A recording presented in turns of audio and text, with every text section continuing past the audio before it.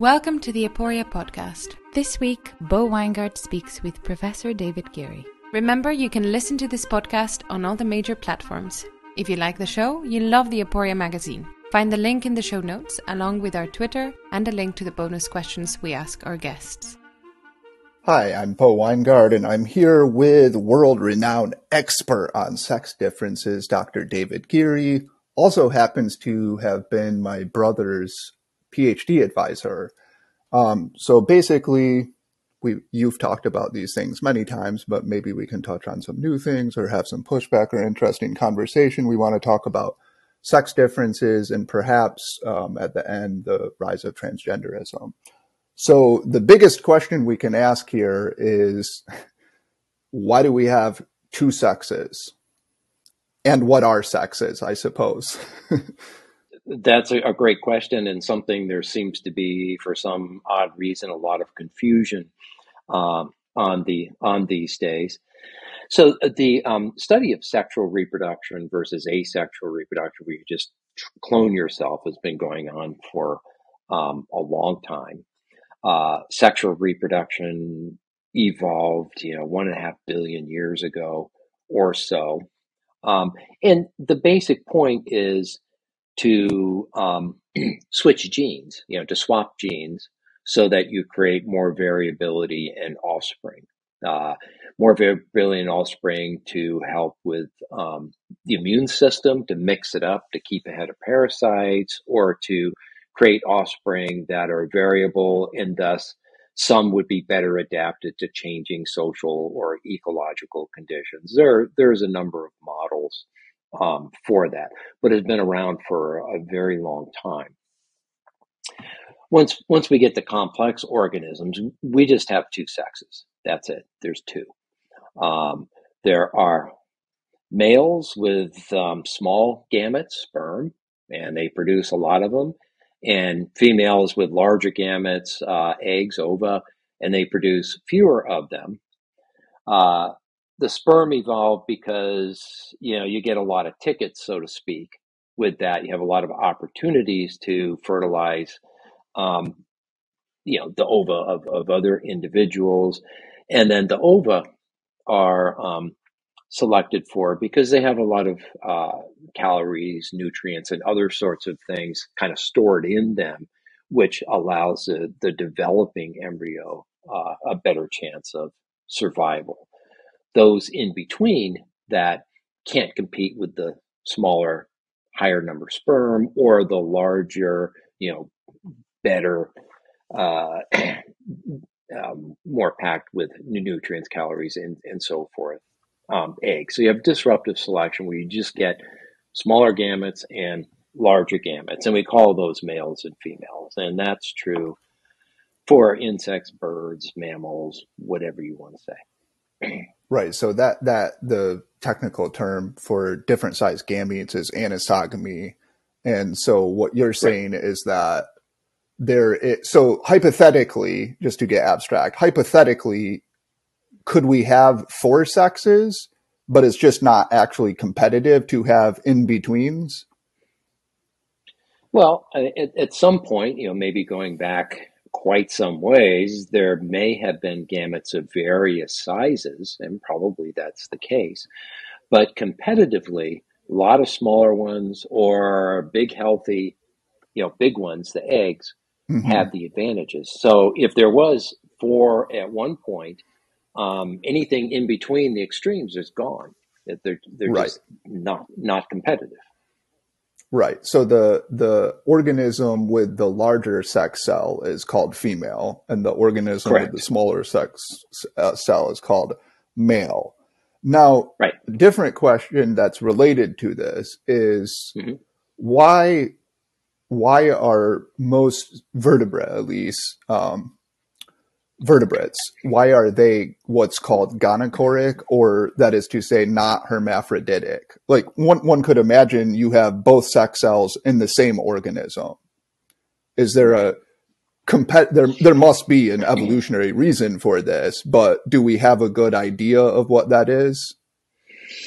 Yeah, the evolutionary, I think with the more complex organisms, specialization. Mm-hmm.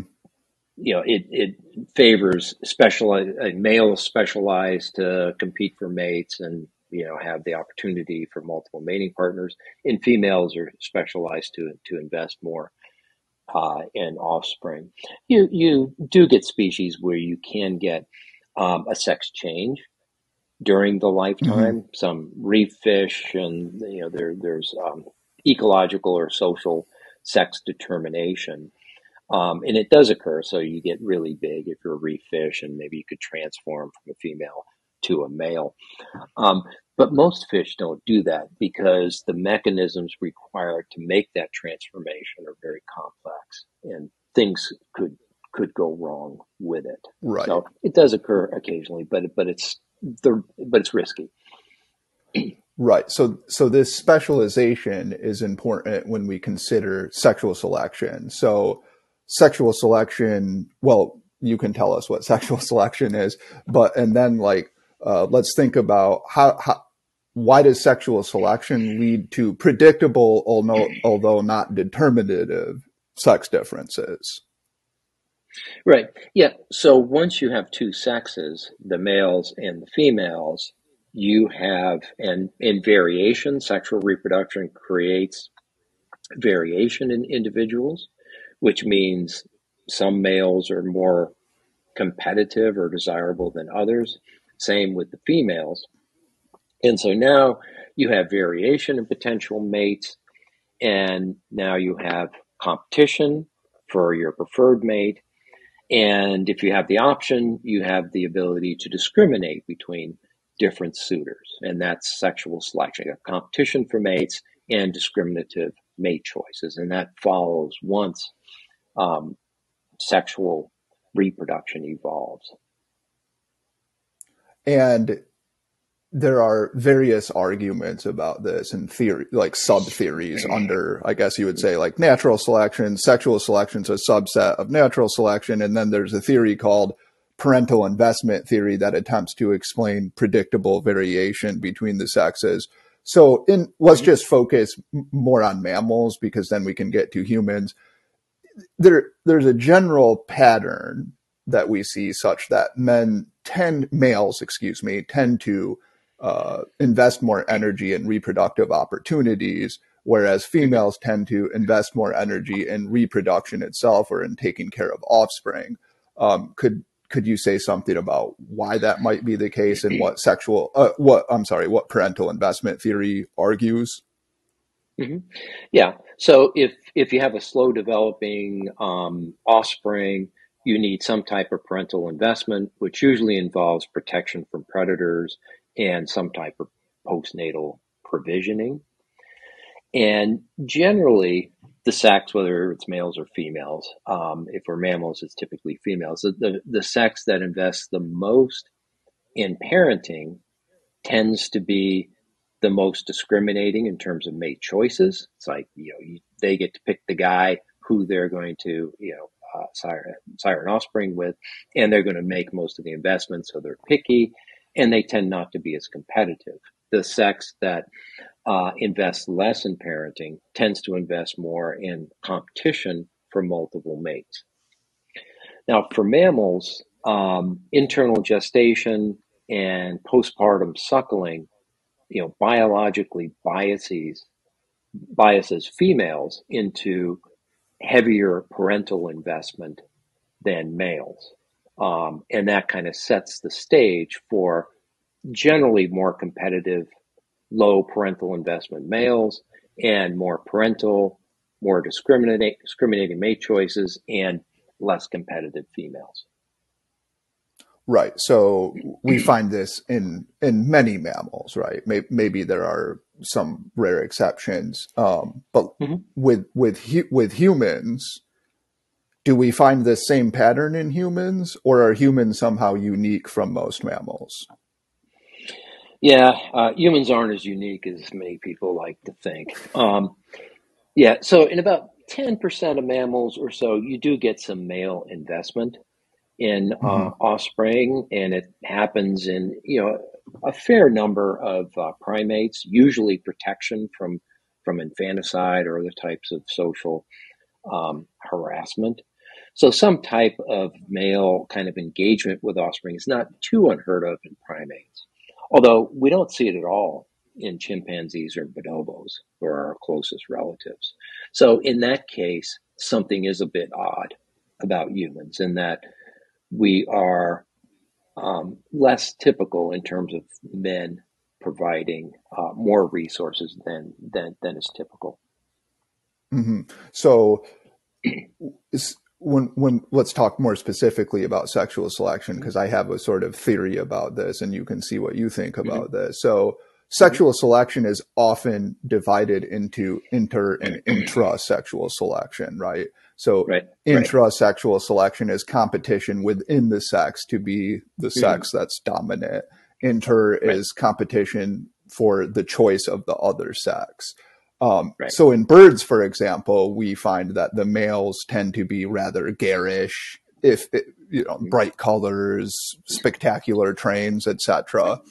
In humans, many people have argued that, if anything, the females are the more decorated sex. That is to say, they seem to have sexual ornamentation that's specifically designed to attract men. Do you think that that's true? And if that is true, does that suggest a slightly different pattern of sexual selection for humans? Yeah, good question. So for humans, the evolutionary history of intense male-male competition is very clear. In mammals, or in mammals, but also in primates more specifically, intense physical male-male competition associated with larger, more aggressive, more muscular males than females. Slower development, shorter lifespan, a variety of things that clearly fit with humans. And then, history, population genetics, and other things clearly support there's been intense male-male competition. So women prefer males. There are physical traits that are associated with being successful with male-male competition, being taller than average, muscular upper body, and so forth. And those might be considered ornament type things. We don't have large trains, or I guess we could put on, nice ties and stuff, but that, right. But there's also male choice and preferences for certain characteristics in females, which might be the ornaments you're talking about, related to age, some body shape types of things, breast features, and so forth. And those are ornaments in a sense that they are correlated with fertility. Right. So I've often thought it was interesting. If you took a male and a female mallard duck, for example, the male is by far the more attractive bird, as it were. Right. Whereas if you take men and women, I think most people, and in fact, I've read studies that have shown that even women think other women are more attractive. And that to me was a puzzle when I first started getting into this, because, and we can talk about this, is that there's a very interesting book that I think you and I both think is somewhat wrong, called The Mating Mind, by interesting thinker Jeffrey Miller. And so this, it's more of a mutual mate choice that he forwards there, but he did tend to emphasize female mate choice, and that, his argument was that a lot of male cultural artifacts were designed to attract women, and that women were choosing these men. And so I've always struggled to reconcile, well, why does it seem to be the case that women are more decorated, suggesting that they're competing for men's investment somehow. Right. But there's this emphasis in classical evolutionary psychology on female choice. Do you think that emphasis was a bit misguided? Yeah, I think it's a bit more complicated than that. So in a modern culture, you do have kind of free choice in a sense that parents and other kin aren't actively involved in choosing your spouse. But if we go to traditional context, hunter-gatherer, and even more so for agricultural societies, and even some developing societies today, marriages are arranged. So especially first Hmm. marriages. So the opportunity for female choice or male choice to kind of influence things is reduced by social constraints. We still do have some female choice in terms of in with second marriages and with affairs. You know, if they don't like the guy they're Right. hooked up with. I think the attractiveness difference, you know, that women are more attractive on average than men. The distributions are skewed, so all the butt ugly people are guys, and Right. the you know, and the more attractive people tend to be women, disproportionately women. I think that just suggests that there's been advantages for women being attractive, whether the men pick them directly or whether they're moms or dads or other kin. They're going to want to pick women who have cues associated with fertility, and that would be some of the attractiveness types of cues that you're talking about. In fact, there's a study on that saying that, you know, attractive women generally have the option to marry earlier. If they get divorced, they're Hmm. more likely to remarry and so forth. So there Hmm. are direct reproductive correlates with physical attractiveness in women, much less so for men. It's more about status and resource control. Right. So, uh, is perhaps one way to think about this, that what women are competing for is not investment in the sense of sperm. That is to say, you know, there's the joke about how do you have sex at a bar? If you're a woman, you come there and say, I want to have sex, right? Like it's not very difficult. What they're actually competing for though is paternal investment.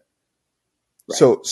There is actually intense female competition in the sense that they're competing over a limited resource, and that limited resource is male investment in offspring and in the family name, etc. I think you called it lineage enhancement. I like that term.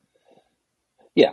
Yeah. So once men or males for whatever species, once they begin to provide a limited resource that they can only invest in one or a couple of females at a time, and if that resource influences offspring outcome, survival, or later competitiveness, you're going to get female-female competition. And we know for certain that men's investment in many contexts, perhaps not all of them, but many contexts actually can substantively reduce child mortality risks and increase long-term social competitiveness. And men differ in how much they have to offer women and their Right. families. There's considerable variation, and so it's not surprising that women compete um, for the attention of these men. And they compete for the attention of these men because men will focus on certain physical characteristics that they find attractive. And they find them attractive because they're correlated with, you know, how many kids you've had before, how many kids you're likely to have in the future. Right. Right. Yeah. So I've often called the Danny DeVito problem. I don't know if you're familiar with Danny DeVito, but Danny DeVito has probably had remarkable reproductive success despite being a rather short and unpleasant looking human being. No offense to him intended. So what this suggests is what women are competing for more than these traits that are associated with attractiveness in men is the resources that they have. And one thing that Danny DeVito was not lacking was resources, right? Right. Yeah. So they're interested in fungible or movable resources. So you know, a fancy degree from Harvard is nice, but what really matters is income. That Right. the income can be invested and transferred. Social status is Yeah. important as well. One thing I was going to Go on. ask is, uh, if you compare, what do you think about comparing the status signal, so the Harvard degree, as you mentioned, to the actual resources? So you're saying they would care more about the resources and that the Harvard degree Right. is basically just a signal that down the road I'll get resources. Right. Pretty much. If you look at who gets married and who's preferred, actual mate decisions, marriage sorts of things. Once you control for signals, it's really the income, the resources Mm-hmm. that make the Mm-hmm. difference. So the degree is just a signal that, like, yeah, this guy's a good bet. Right. Now, do you think that that undermines the sort of fitness indicator hypothesis? Because the benefit is actually the direct benefit of resources and not the indirect benefit of what they would call good genes. Right. Well, probably the ability to compete and to acquire, culturally important signals and culturally important resources is at least somewhat of an indicator of things like physical health, cognitive Mm-hmm. abilities, social skills, and so forth. So they have to contribute to the ability to be successful in any competitive context. So I suppose the extreme question would be if you put these two against each other. So I've often thought, for example, if you put like a really talented writer against Stephen King, who's very successful at writing these very mediocre novels, the genetic fitness indicator hypothesis might suggest that the better prose stylist should win the mating competition, right? Because that's an indicator that I must be smarter or more clever. But I Yeah. think in the real world, Stephen King's winning that contest 99 times out of 100. Yep. Yep. I agree. It's Okay. the resources and the status. I mean, if you're Stephen Right. King's wife, Right. you acquire status, um, Right. regardless of whether you like his books or not. Yeah, exactly. Yeah. So we have these differences in humans. We have sexual selection. Now, the next important question, and the one that and it apparently is still somewhat taboo and something that you've dealt with for most of your career, is do these differences in physical phenotypes and bodies, do they also extend to the human brain? That is to say, do we have sex differences in the brain and, more importantly, sex differences in the mind? That is, sex differences in cognition that are reliable and predictable. Yeah, absolutely, no question of that.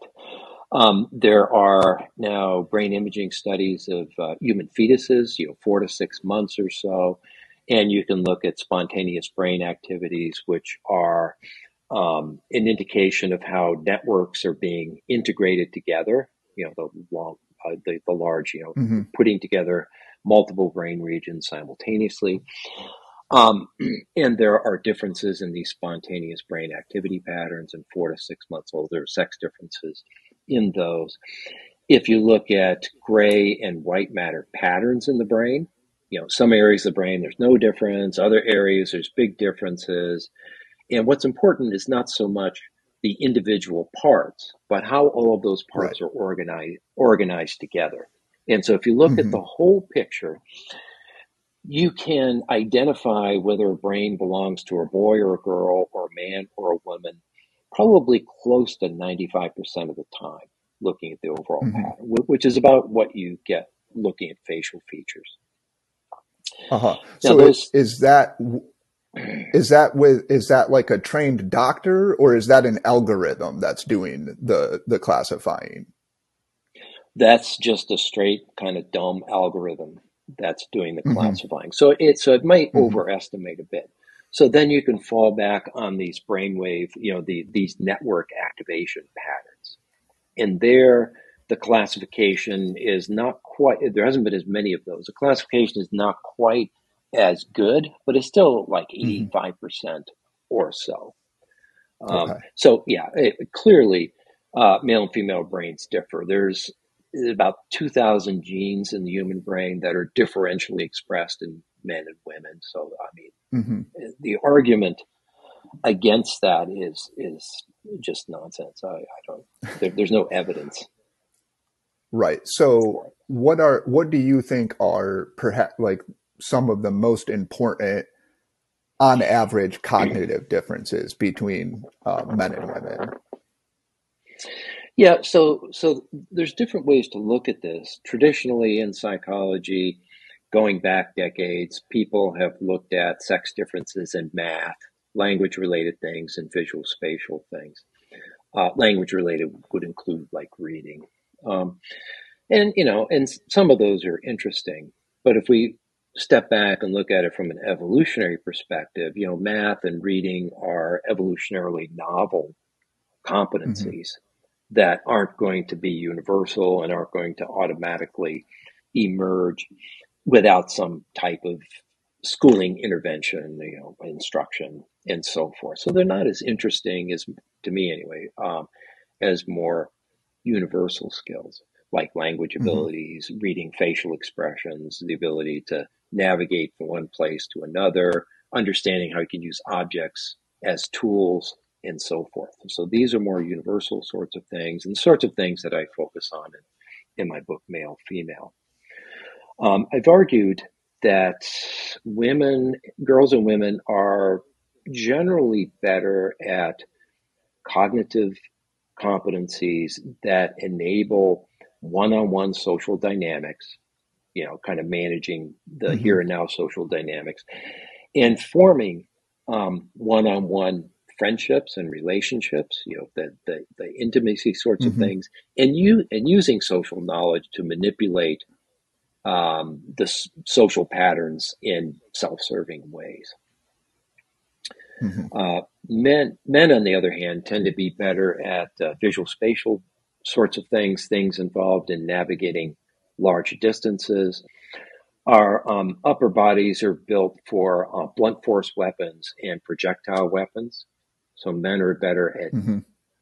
targeting things, tracking things that move in space, dodging things thrown at them. They're Right. better at mechanical reasoning, making tools, which is primarily a male thing in traditional cultures. So So this those, dodging difference is an mhm, interesting one, right? So what yeah. is the effect size and the difference in the ability to dodge an object?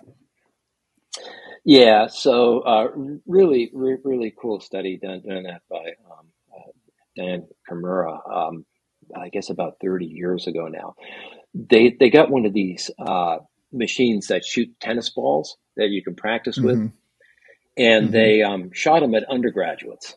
Um, Probably That not too sounds like bad, not too. Yeah, yes, sounds like fun. Couldn't yes. couldn't do that. Couldn't do that these days. And so that they Right. shot, if I'm remembering correctly, like 30 tennis balls at them, and they're just kind of seeing how Hmm. well they blocked them.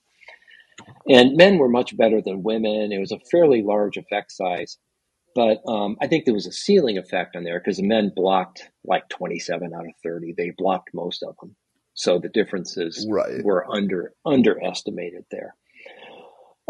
If you Right. look at perceptual cognitive types of skills, tracking the movement of things in space and looking at when they're going to intercept and so forth, you get fairly large differences there where, maybe 9 out of 10 guys, depending on how fast things are moving and so forth, they're better than the average woman. Right. And another huge sex difference is throwing ability, which is, of course, Mm-hmm. a common stereotype, which is why people used to say, at Sure. least you throw like a girl. I don't know if that insult is acceptable anymore. Um, Well, one yeah. question then is, Mm-hmm. what does that suggest that men are so much better at throwing and at tracking and dodging? Does it suggest that uh, mobile warfare, throwing things at other men, that was fairly common? Yeah, that's what I've argued. So if you look at the shoulders and the arms, they're designed to throw things and Hmm. yeah, and hit things. And men are very much better. And even when you get to preschoolers, the boys are can throw farther, harder, and more accurately than the girls. Even in 3-year-olds, as I said, and then by the time they hit 19 or 20 or so, there's very little overlap in the distributions of those skills. Some people have argued that it's, in fact, the original argument was, well, that's because men hunt and women gather, and hunting often involves use of projectile weapons, whether it's spears or rocks or bow and arrows. You still have to do the trajectory and so forth. But the hunting doesn't explain the defensive skills that the guys have. You're hunting a deer, he's Right. Not going to get irritated and throw rocks at you, and so you don't need to dodge them. But other guys will do that. They're going to fight back and Right. they're going to use similar weapons to yours. So I think that the hunting came later. And the intense male competition, including these weapons there. In fact, there's a recent study a couple of years ago looking at Neanderthal and early human skeletons. And they found that somewhere like 10 to 20% of the males had forearm breaks and skull fractures, where very few of the female skeletons had those. So that's clearly a blunt force sort of thing, or rock hitting you in the head. Okay, so we have a lot of differences. These are well documented. But they still cause a lot of contentiousness. And I know that you've dealt with some of this contentiousness for your long and illustrious career. And maybe things are even getting worse in some ways, even while our knowledge is getting better. So this is a more speculative question, but I think it's one worth contemplating, which is, why do you think this topic, which seems so straightforward? I mean, of course, some of the details we're going to have debates about, but the basic picture is pretty straightforward. And yet it's so muddy in public discourse and debate. For example, I say there was that, what was that? Chelsea Conaboy, I think, New York Times article. This is a good example of this, which argued that the maternal instinct is not innate. And this is like some, iniquitous conspiracy that men are foisting upon women for them to stay out of the workplace. So why do you think this is? Yeah. So the patriarchy again. So the basic facts on sex differences, in my mind anyway, are clear, but the debate continues, especially in the public sphere. I think it really comes down to women are pretty variable in terms of their preferences, in terms of trade-offs, whether they want to compete in the cultural sphere, the work sphere, or so forth, whether they want to be homemakers, or whether most would prefer something in between. They want to do something outside the house, but they also want to focus on family and stuff. But so you have 15% or so of women who are really work focused and status culturally focused versus 3 out of 4 or so, or 2 out of 3 men. So the proportion of men that are really focused on status related cultural success sorts of things are much higher than women. But some subset of those work focused women are very competitive and envious and resentful of men being disproportionately successful in areas that they think they want to compete in. And so that creates all this disinformation and alternative explanations. It can't be that men just work harder or are better at certain types of things than women. Right. It must be some type of conspiracy that is keeping women down, or even women go into different fields than men do, and that results in wage differences and other sorts of things. And in many cases, it's a big contributing factor is just women's choices of what they want to do. Right. So do you think the thesis, so I like that explanation. Do you think that the thesis that in some ways, not completely, of course, because I think there were perfectly legitimate reasons for feminism, but in some ways, feminism, you could argue, is an ideology promulgated by this subset of hyper-competitive women. And actually, it may contradict the interests of a lot of the other women who are not interested in competing in typically male domains. Yeah, I think that's exactly right, that it's women who are competing in domains that males tended to compete in. They're joining the workforce and all of that, which is fine. I think everybody should work a little bit, actually. But there's also this envy there and resentment that women are underrepresented in certain areas. That creates then a lot of political manipulation, political spin. There's a lot of money to be made developing programs to get women to little girls to code more or go into engineering or so forth. And, right. And when they were first initiated, there was a jump in the number of women going into these fields, but it's been pretty flat for the last 30 years. I think it's kind of exhausted it, but the push for it remains. And do you think it's fair to say that now there may be another sort of ideological force that's muddying this topic, which is this idea that there are, maybe 3, 4, 5 different genders, and that like this sex binary is in fact itself a myth or an illusion? I'll just give you an example. There was this article called "The Multimodal Models of Animal Sex: Breaking Binaries Leads to a Better Understanding of Sex." I don't know if you saw this preprint, but it was a rather perplexing article, but that's what I'm talking about, kind of, is that idea. Yeah, I saw that, and it's perplexing that it's making its way into mainstream biology journals.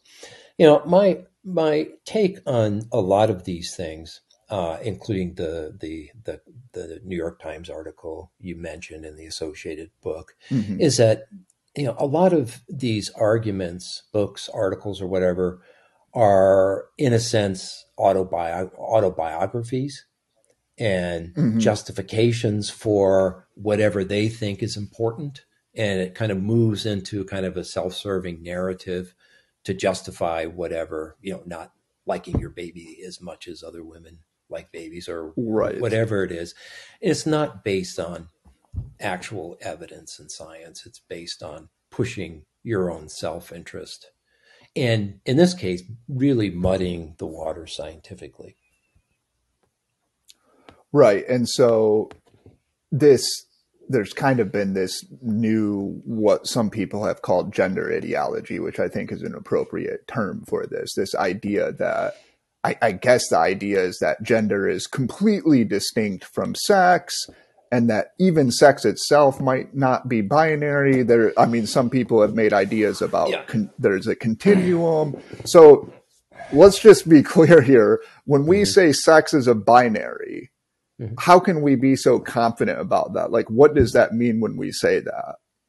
Well, it goes back to our early discussion. There's males and females, sperm and egg sorts of things. So at the very, very basic biological level, there's males and females. Sexual reproduction results in within sex variation.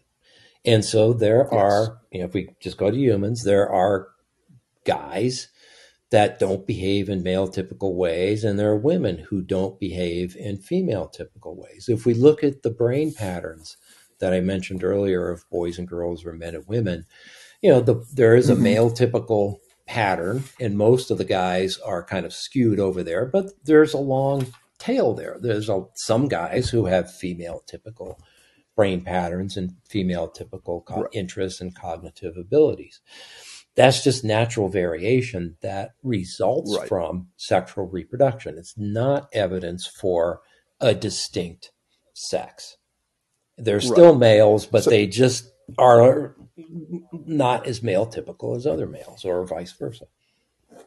Right. So what we might say is that the sort of masculine and feminine, we could probably conceptualize that as a continuum.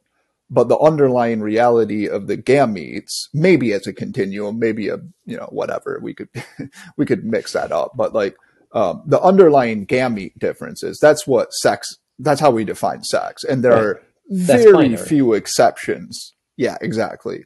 So that's a good transition to end with, before I ask you like a couple parting questions, with just this gender ideology and I guess you could call it an explosive increase in the number of people, especially girls who are identifying as, that is natal girls who are identifying as transgender. So you made the argument in a recent article that you think that girls may be particularly vulnerable to this because of sex differences and because of the way girls evolved for like their social behavior and the way that they conform and they're more agreeable, etc. Could you explain that a little bit?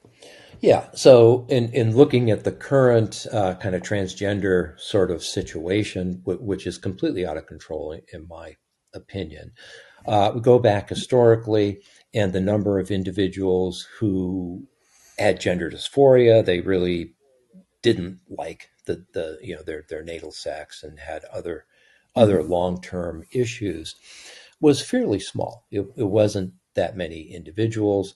Some of them transitioned, and if they'd gone through the screening and all of that, most of them are fine, but it's a very small number, and mostly males. What we have now that is mostly natal males. Mostly natal males, right? Okay, that transitioned and did fine in the long term. Right. What we've had over the last decade or so is a switch in that. So now we have more females, especially adolescent girls, who are claiming that they are really men and should transition. Many of them don't have the history of gender dysphoria, sex atypical play patterns, and other sorts of things that have historically been associated with transgender. And a lot of them are getting these ideas through social media, social networks. Adolescent girls are very focused on developing a network of social support. And that's really important for their kind of social and psychological functioning, to have these best friends and in this network of support. But these networks can go off the rails sometimes and come up with ideas that aren't really fully in touch with reality, and they can spread within these networks. And I think we're seeing a lot of that right now. And we're seeing, in my opinion, irresponsible professionals aiding and abetting hormone treatments or surgeries or other types of things. But I think it's a social media, at least to some extent, exaggerated phenomenon that's going to do a lot of harm in the long run. Yes. So you wrote in the article that we should worry about false positives. Right. So here's a question that's related to that. And if you don't think you can answer it for whatever reason, that's fine. But do you think that the transgender category is an ontologically real category? Because false positives suggest that there are, in fact, however small the number, there really is this category of people who are, in some sense, the other sex, in their brain at least. Do you think that that's true? Because some people have made the argument that transgender is just like, it's a category that doesn't exist. Right.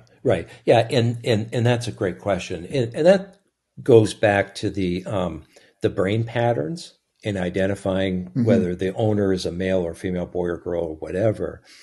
And as I said, say for guys, there's male typical kind of architecture, and most of the guys are kind of at that level. But there are individuals who are out on the other tail that have female typical brains. Or you have women. Most of the women have, female typical brain patterns, but there are those that are out in, the tail of the distribution that have more male typical brain patterns. There's not a lot of them, but they do exist. And so these brain imaging studies and these related studies suggest that, yeah, you can have biological males that have female typical brain patterns, probably female typical cognitive abilities and interests, and the same for females. They are still biological males or females, but we could see why they would identify more with the opposite sex, be more interested in friendships with the interests that the opposite sex have strengths and weaknesses of the opposite sex as well. So yes, those individuals do turn up in these studies.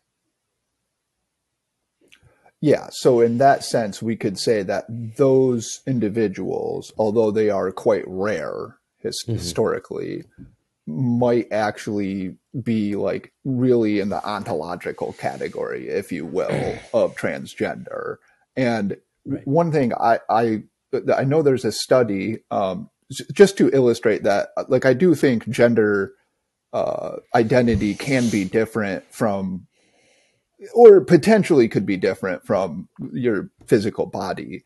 I know there's a study, I think with 15, I think they were natal males who had pelvic birth defects, and they were Right. all raised as girls. Correct. And I think out of that group, something like 7 or 8 ended up identifying as boys, but some of them actually continued as girls. Is that correct? Right. Yeah. So there are certain pelvic malformations that need surgery early on, and before it was understood that prenatal hormone exposure really can influence these brain patterns and later gender identity, interests, and so forth. It's easier to kind of make them, so to speak, female, look like females instead of males, even though they're biologically males. And then at that time, it was thought that, well, you just raise them as girls and they'll be fine. Well, they're raised as girls, but they weren't fine. They had their favorite. Right. One of them, I remember, is her favorite interest was ice hockey, which is not a female typical sort of thing. The vast majority of them had, I guess, something like gender dysphoria. Many of them later on transitioned back to becoming a male. There was maybe 1 or 2 who wouldn't respond to things or stayed a female. But clearly there was a disconnect between rearing conditions and their actual biological sex. And they just went back to, most of them, to their biological sex. So would it be a fair summary of your view then that there are real transgender individuals for whom transition may actually be salubrious, but that these individuals are probably exceedingly rare, and that right now we should be alarmed by the rapid increase in transgenderism, especially among young girls who appear more vulnerable to, let's say, mass delusions or to social narratives that are popular? Yeah, the social contagion. So in the old transgender literature, many of these people have been followed up over time. Most of them men transition to women, and only a small percentage decide later to detransition or have issues with it. So yeah, there are those individuals, as you said, not very many, but they are out there. But the situation now is completely different. The social contagion among adolescents, and it's a way to get attention, social status or whatever within these peer groups. There was one, I think it was a northeastern school district where 10% of the high school students identified as some type of non-binary transgender. Wow. Which is crazy. I mean, that has to be a social contagion effect. Right. So